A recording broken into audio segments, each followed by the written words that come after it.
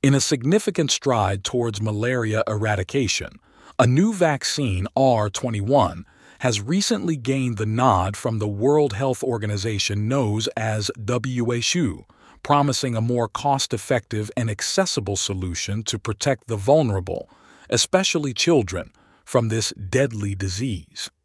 Unveiling a fresh era of hope, this vaccine not only stands as a cheaper alternative but also triumphs with an easier production process compared to its predecessor, RTS. The compelling narrative of R21 begins with its remarkable achievement of meeting the WHO's target efficacy of 75% in trials involving 4,800 children, a beacon of promise in regions plagued by malaria.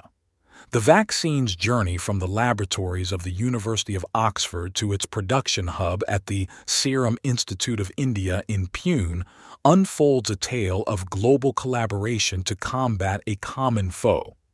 With a pricing of $24 per dose, R21 emerges as a more affordable knight against malaria, in contrast to RTS priced at $9.30 per dose, thereby addressing the financial constraints that often hamper vaccination drives in impoverished regions.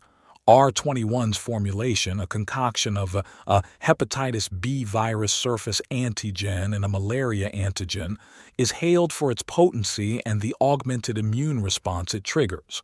Although both R21 and RTS share a similar efficacy rate, the former's easier-to-manufacture antigen and cheaper adjuvant Matrix M heralds a potential to manufacture 40 times more doses next year, a substantial leap towards meeting the vaccine demand. Despite the arrival of R21, the path to a malaria-free globe is still strewn with challenges, chiefly ensuring vaccine coverage in high-transmission regions. Yet, the endorsement of R21 is a monumental step forward, potentially saving tens of thousands of lives yearly and inching the world closer to the dream of eradicating malaria. Thank you for staying tuned till the end. This narrative was drawn from the article, "Second Malaria Vaccine to Win Global Approval is Cheaper and Easier to Make," by Miriam Nadoff. For a deeper dive into this groundbreaking development, we invite you to check the description for more information.